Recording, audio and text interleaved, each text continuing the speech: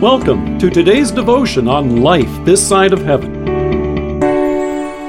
The Word of God from Isaiah chapter 63, verse 7. I will tell of the kindnesses of the Lord, the deeds for which He is to be praised, according to all the Lord has done for us. Did you have a good Christmas? How often have you heard that question in recent days?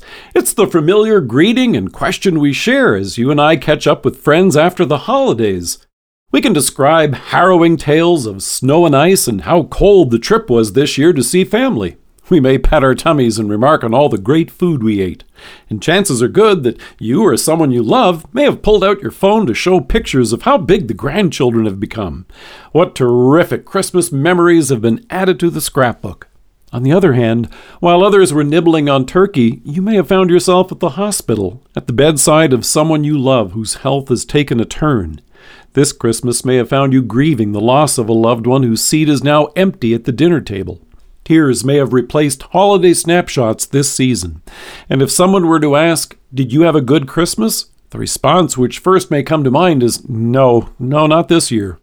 However, here's where the words of Isaiah may help in knowing how to process a difficult holiday, and even how to anticipate it when it rolls around next year.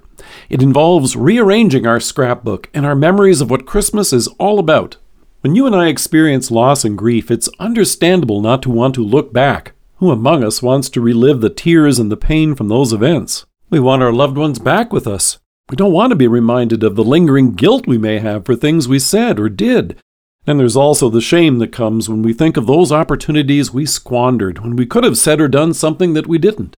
Isaiah knew those feelings well, although for different reasons. In the verses that follow, he looks at the pain, grief, and turmoil that he and God's people had experienced. But looking at God, the prophet notes that in all their distress, he too was distressed. God cares about us. He truly does.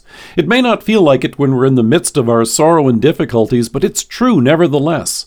It's even true during those times when we've brought distress upon ourselves. And Isaiah recognized that in mercy and grace, there was never a time in which God walked away from his people.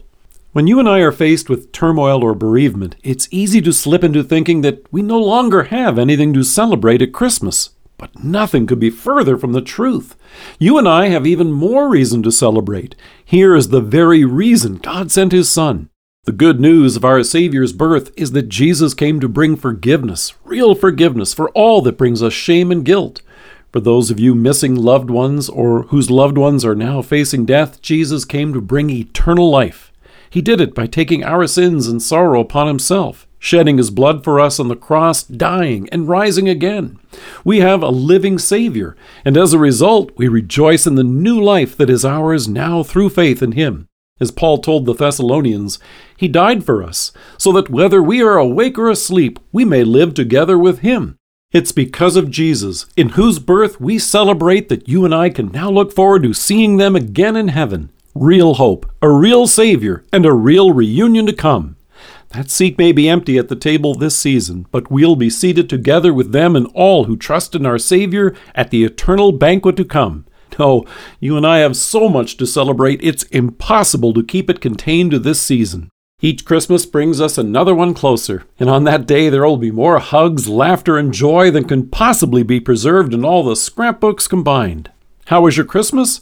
Well, I could tell you more about the tinsel and turkey, but as Isaiah might say, first, I will tell you of the kindness of the Lord, the deeds for which he is to be praised, according to all the Lord has done for us. Let us pray. Precious Savior, thank you for these happy memories of what you have accomplished for us that bring real comfort and joy. Amen. Thank you for joining us.